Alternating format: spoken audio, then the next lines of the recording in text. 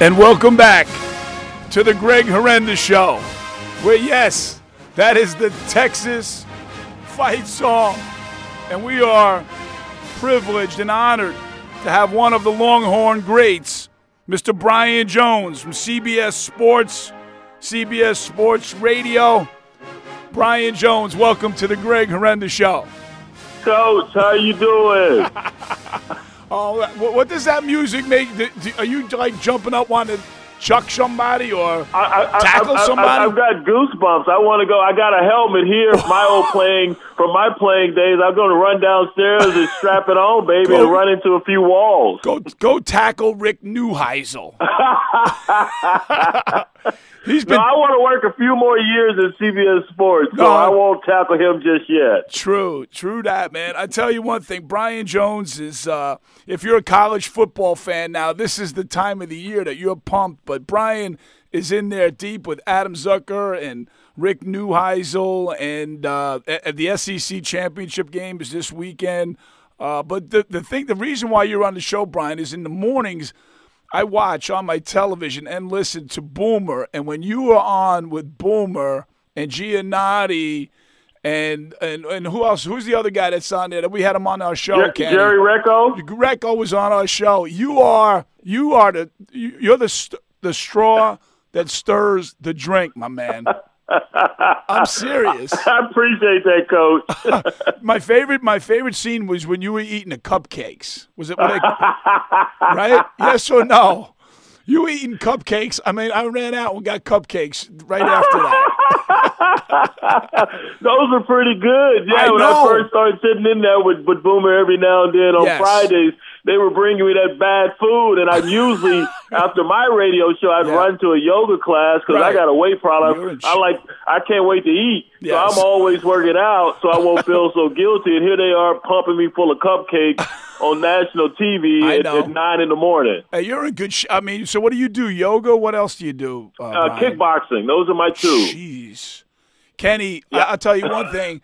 Brian, I haven't met you personally, but this guy's like 6'2", just built like you know what, man. So if you're in great shape especially compared Gianotti's not in good shape, true? No. My buddy Gianotti, he's given up. A couple years ago he got married. He got in great shape for that. Yes. And once the nuptials and everything were finalized, he just went back to being a disgusting fat body.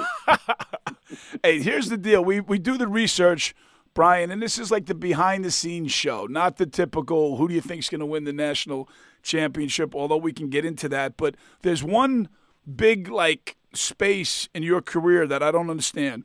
You were born in Iowa City, Iowa, and then you played high school football at Dunbar High School in Lubbock, Texas. Now, that's a long commute. Now, tell me, was your family in the military, or how'd you make that jump from Iowa City? I walked to school from Iowa City to Dunbar every morning in the snow. You sound like we had Phil Simms on. Do you know the story about Phil Simms, high school coach, what he made him do every day? No, I don't, and I love Phil. That's one of my buddies, man. You got to crush Phil Simms when you see him. His high school coach made him run before every practice for 4 years in full pads, a timed mile before they started practice. What? Yes. Oh, wow. I mean, seriously. No wonder he's so tough.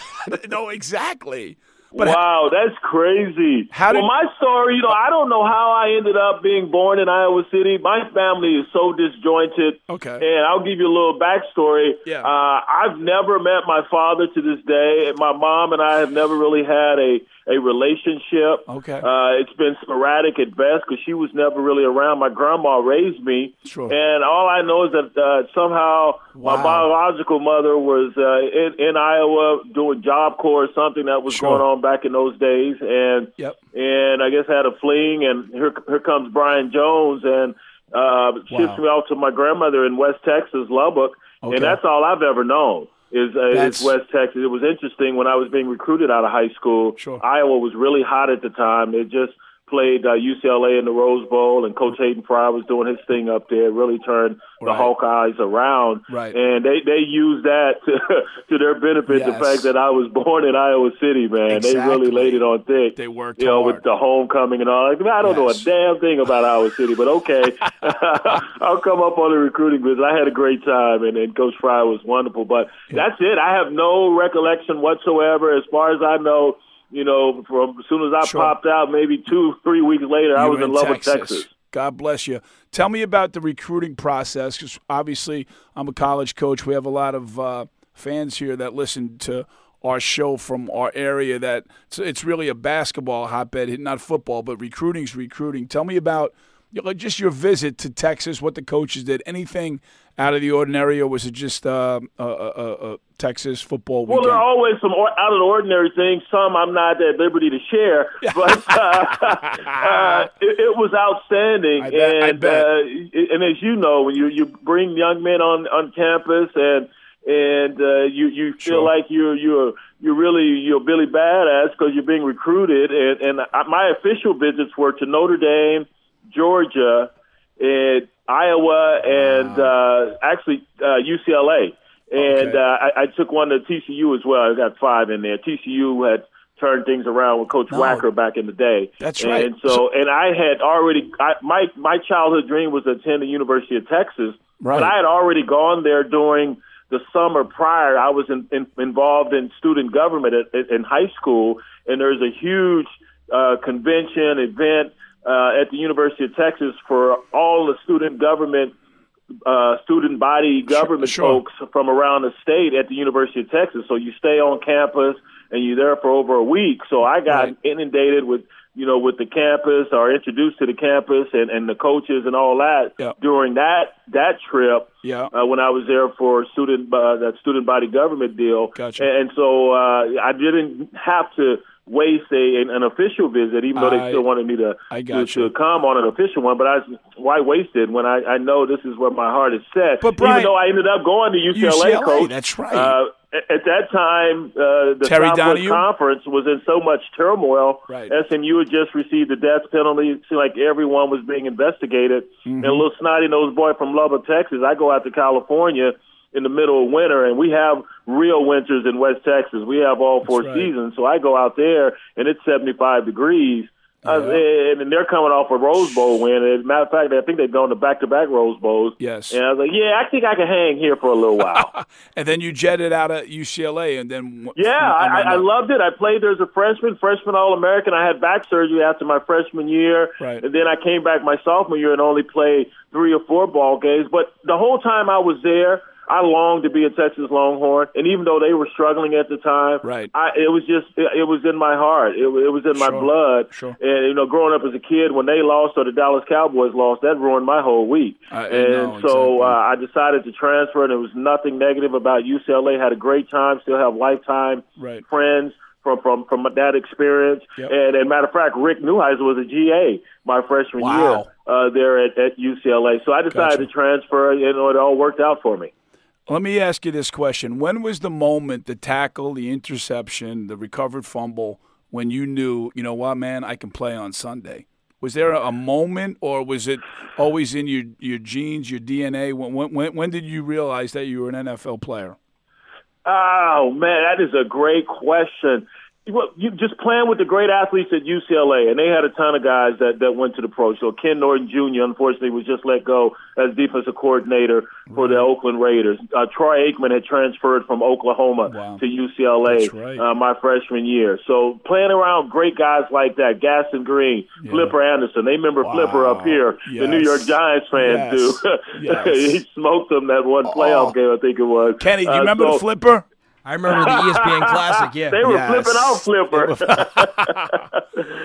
So just being around those elite athletes. And here's another thing that was great about UCLA. This was my freshman year was 1986.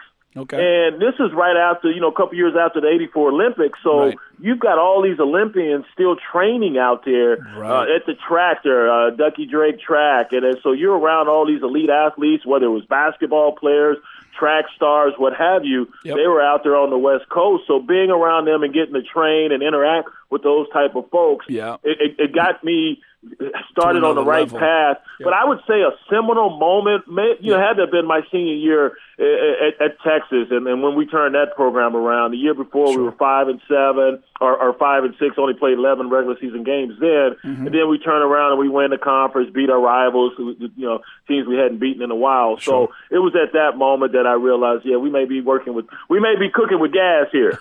Well, you know what, man? You got more than gas, and now you transform from a college player to a pro. Just put us into that, that locker room, that practice, that first day that you're in the league, and how different is it than the college experience that you went through?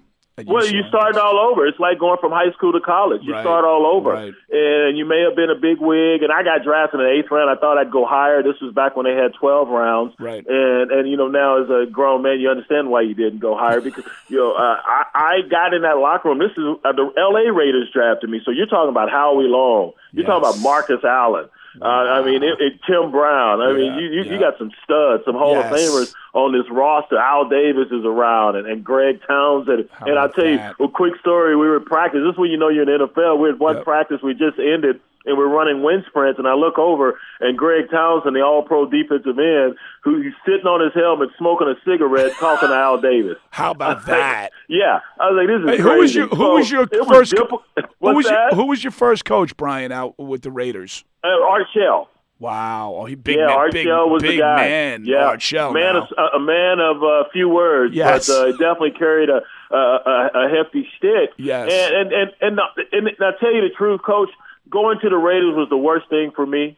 Okay. I needed discipline. Right. I needed to go to someone like a Bill Parcells or a Belichick because that team. And you're well aware how the Raiders run their operation. It was just loosey-goosey back then. Yeah. There was no regiment whatsoever. The workout schedule was sporadic as far as the off-season. Yep. They just expected you to show up, be in shape, and do your thing. That was it. Yes. And that was the worst thing for me, enjoying the fruits of being in the NFL, but not really understanding how you go about being a pro and putting the work in. Sure. Now, I saw that afterwards once we got into training camp, and you see the guys like Ronnie Lott when he came over from the 49ers, and those guys go out early and do an extra after practice. But that was the worst thing for me. So, but you learn quickly what the game is all about, and it's a different animal once you get out there on that practice, on that playing field. Sure. My first games were against Joe Montana and the 49ers and Dan Marino and the Dolphins. That's great stuff. Now, you stuck with the Saints for the longest period. Tell me about your New Orleans experience. Yeah, my coach, a guy who I met when I was with the Raiders, Jim Haslett, and really took a liking to me, and he got me on with the Saints when he went over there. I went and played a year in NFL Europe, and Has was instrumental in that. Yeah. And then once I was done, he and Chet Franklin brought me over to the Saints, and we weren't that bad defensively. We were just horrible on offense. Couldn't settle on actually a good quarterback, and it was just a revolving door there. But I enjoyed my time there. You talk about a city that loves its football team, and they got a pretty good one right now, sitting there at 8-3. Amen. The New Orleans Saints. They love football, and as bad as we were, they were still tuned in, and they would still show up in that stadium. They may wear bags over their heads, but they were showing up each and every Sunday. So that was a great experience, and I still have a lot of fondness in my heart for New Orleans. Tell me about the Scottish Claymores, bro. Seriously, you look about as least like a Scot. Those are some of the whitest people on the earth. I go over there, man. I can only imagine. We're in Edinburgh, Scotland. And it was cool for about a week. Yeah. And then it was like, how the hell do we get out of this place? Did you fire your eight? I've always loved traveling. So playing in the NFL Europe League allowed you to travel Europe. You're in Amsterdam. You're in Germany. There were a couple teams in Germany. You're in Barcelona. And I'd gone to Barcelona previously with the Raiders. We had a preseason game over there. Yep. So that was really cool about it. but it grew old fairly quickly because of being in Edinburgh. Not much really to do there. You can only drink so much Guinness. That's right. And so it was a cool experience, and it's just another lesson in life. And you're not where you really want to be. Right, Keep your head down and work hard, and eventually you may get where you want to be. Kenny, I'm making a prediction right now, and I knew it. Like I told my wife in the morning, I go, honey, you got to watch this guy. He's hysterical. Like right now, you're big, but you're not huge. I think there's no way that you can keep talent down, man. I think in the media, like I appreciate you're that. so much funnier than like Zucker is just. I love Adam. He's the best, and I love Rick, but you bring like knowledge, excitement. But the key to sports is fun and some kind of comic relief. Because if you take this, like right now, everyone's taking the Giants move with Manning so incredibly serious. And I think it's awful what they did. I'm a Jet guy, but I get it. But you got to enjoy what you do, Brian, don't you? That's it. I'll tell you what, the biggest compliment I've gotten, and this woman doesn't know a damn thing about football, but it's my mother-in-law. She's from the Dominican Republic, and she says she's figured out football. One, they throw the ball, they catch it, and then they end up on top of each other. That's how she breaks down American football. But she watches my shows. Even when she was in the Dominican, she would watch them, and she has no idea what we're saying. But she said about me, she said, it's like he's living it. And that's how I am. And, sometimes I get too excited and I may, gargle the English language. And so I have to guard against that. But I'm just passionate about it. It's fun. It energizes me. And I've been doing it since, playing organized ball since I was 10 years old. So I just love it. And it just comes out. And I'm grateful that it does. Yes. But it's just organic, man. And I don't know when it's going to hit me. Don't stop doing what you do. And I think we put on our board before every game, and as we're taping, Brian, we have a game tonight to play with high energy, intensity, with extreme passion. And if you don't play that way, and if you don't live that way, like, what are you doing? Correct? Yep. And I agree. I agree. You can wake up. You got two choices when you wake up: in a good mood and a bad mood. And I know that fluctuates from day to day, depending on what's happening in your life. But it's all about how you want to tackle these situations. And we're all going to deal with some difficult things from time to time. And maybe you may not be able to see that light at the end of the tunnel, but you keep plugging through. And I've just learned from a long time ago, don't give up. And as I shared my background with you, I had no choice. You can either lie down and be in the fetal position or keep on kicking ass. I choose to keep on trying to kick some ass. Brian, you talk about waking up in a bad mood. How about the people and the guys that are trying to hire a football coach at Tennessee, man? Oh, wow. I mean, what a debacle. I don't know if you could have handled it any worse. And for those Schiano fans, is a Jersey guy. Fans that would go out there with this mob mentality and with unsubstantiated claims about Greg Gianotti. You want to talk purely about his coaching record, fine, because I didn't think he was the right guy for that Tennessee job. One game over 500 at Rutgers, and his pro record was even worse there at Tampa. You want to talk about that, fine, but to go out and try to dig up some dirt, unsubstantiated dirt on this man, it's just ridiculous, and it's despicable, it's sad, and it really makes Tennessee, and I know you don't want to color their entire fan base, it's hard not to with broad strokes, but that was just a horrible look for them. Talk to me about. I'm really intrigued with this guy. I don't know if I can getting you on the show is a major coup, but this guy's turned into like the Pope of college football. And I don't know how to pronounce his name all the time, but it's on the air all the time. Paul Feinbaum. Paul Feinbaum. Tell me about that. He's not my Pope. I know Paul, and I've interacted with him a few times. Yes. He's got his shtick down, and it's working for him. So I'm not going to begrudge anyone. What kind of just give me an inside scoop. Ahead. Give me an inside scoop into this guy, man, because he's fascinating to me. I mean, he's very knowledgeable, and he's does his homework, and it looks like he's just so prepared. But what's the word on the street about Paul Feinbaum? Over the top. And like I said, he has his stick down, and he knows how to push buttons of different fan bases. Oh, my God. And he does it in a very entertaining way and a maddening way, depending on who you are, and if he's directing his ire towards you. And ironically enough, he's a Tennessee grad. Exactly. but his show emanates from Alabama, and he's been able to turn a popular local regional show into a national hit. He really has, and it's just. He's one, but there's so many pundits and so many guys, the Herb Streets, and there's so many people talking about, the playoff system and how to get in it. And it's just, to me, it's not right. But because it's not right, the whole system, everyone's talking about the final four teams. I think it's been good for college football over the last decade or so or less. Or what are your thoughts on that?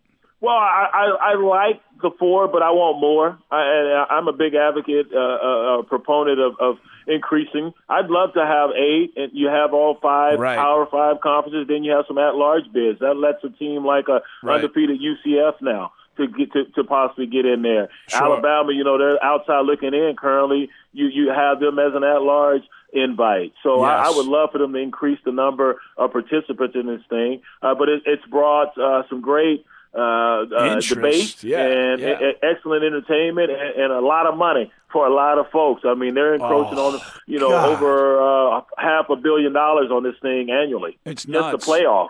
Hey, somebody that I don't hear spoken about is the kid, and I don't know if you know him. I think you will. He's a receiver from Memphis, the Miller kid. Do you know? Anthony Miller. Hey, man, if this kid – Kenny, have you seen this kid play? Some highlights, yeah. I saw him in the UCLA game. Like, if Miller was on Alabama or Miller was on a bigger school, would he not be like – is he even like – I know the Heisman, it sounds like it's already said and done, but, like, how good is Miller? I think he's outstanding. And ironically, again, Riley Ferguson, his quarterback, former Tennessee quarterback, is transferred. So, no, you're right. This is an outstanding offense.